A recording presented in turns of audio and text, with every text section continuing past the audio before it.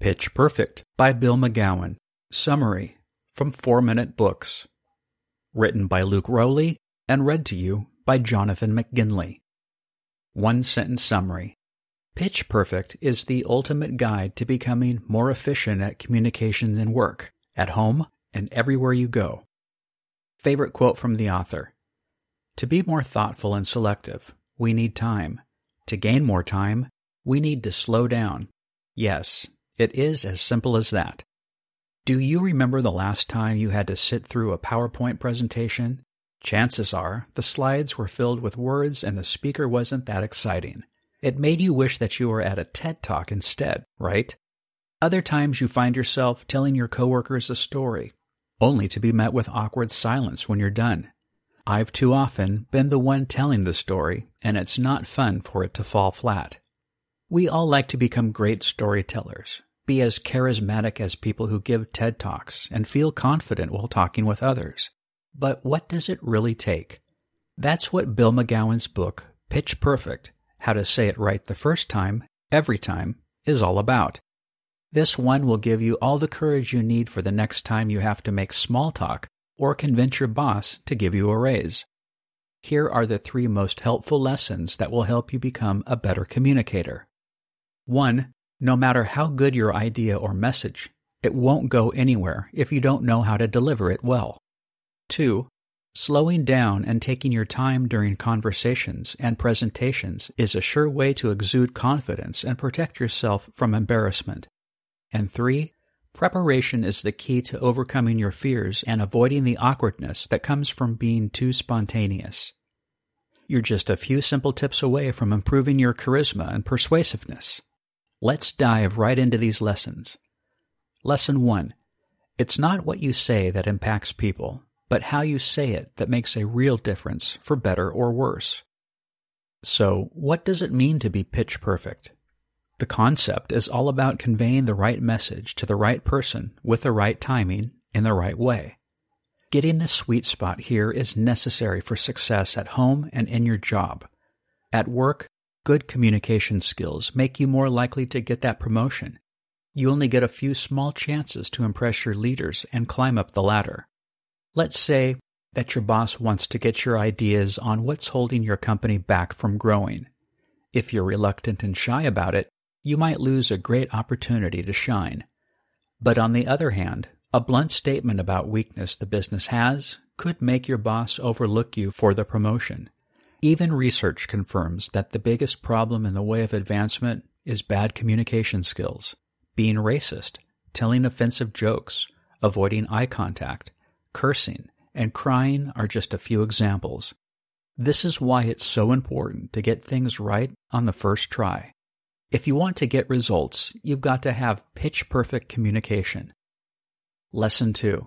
If you want to be confident and avoid embarrassment in your presentations and conversations, talk slower.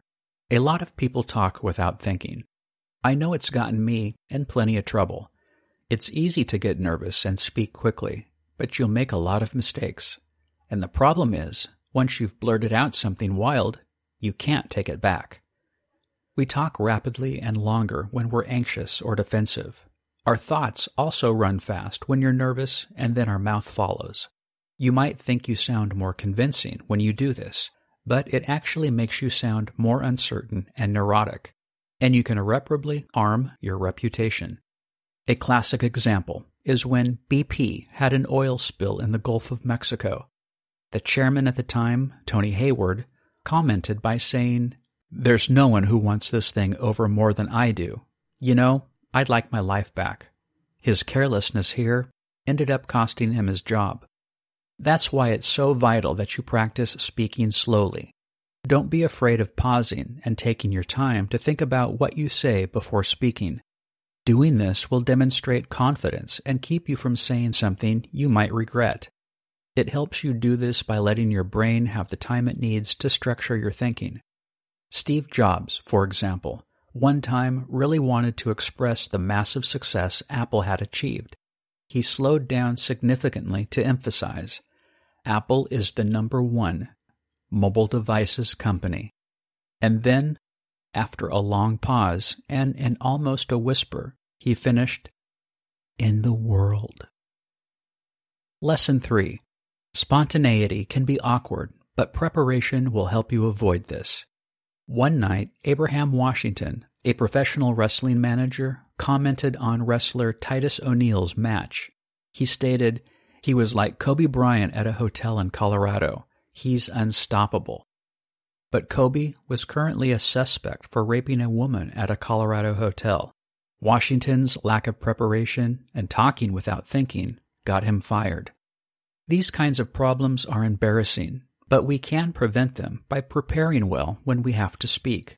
One thing I've done to prepare for casual conversations, for example, is come up with a list of commonly asked questions I can ask. People usually like to talk about family, where they're from, or your profession, for example. I also think about how I would answer if someone wanted to know more about me. It's important in these situations to not overshare. This little bit of preparation will help you not say something that will make your new friends feel awkward. Preparing well is like having an insurance policy on your career, especially if you're in a position that you have to comment, for example. For some speaking or teaching positions, however, your preparation happens throughout your life. It's important to utilize this by preparing stories that give good examples of your points. One way of doing this is by role-playing with friends and family. I've had a love-hate relationship with this technique since trying it out when I was a missionary. I hate it because it can be really awkward, but I love it because it really works well.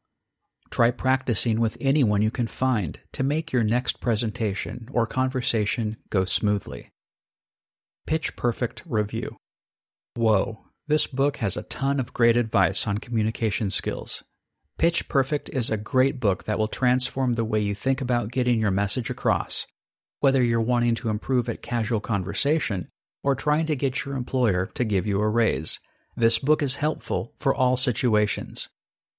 Who would I recommend the Pitch Perfect summary to? The 31-year-old engineer who feels like they're always sharing stories with their coworkers that fall flat. The 53-year-old that gives PowerPoint presentations in meetings often but feels like they're boring. And anyone who wants to improve their conversation skills.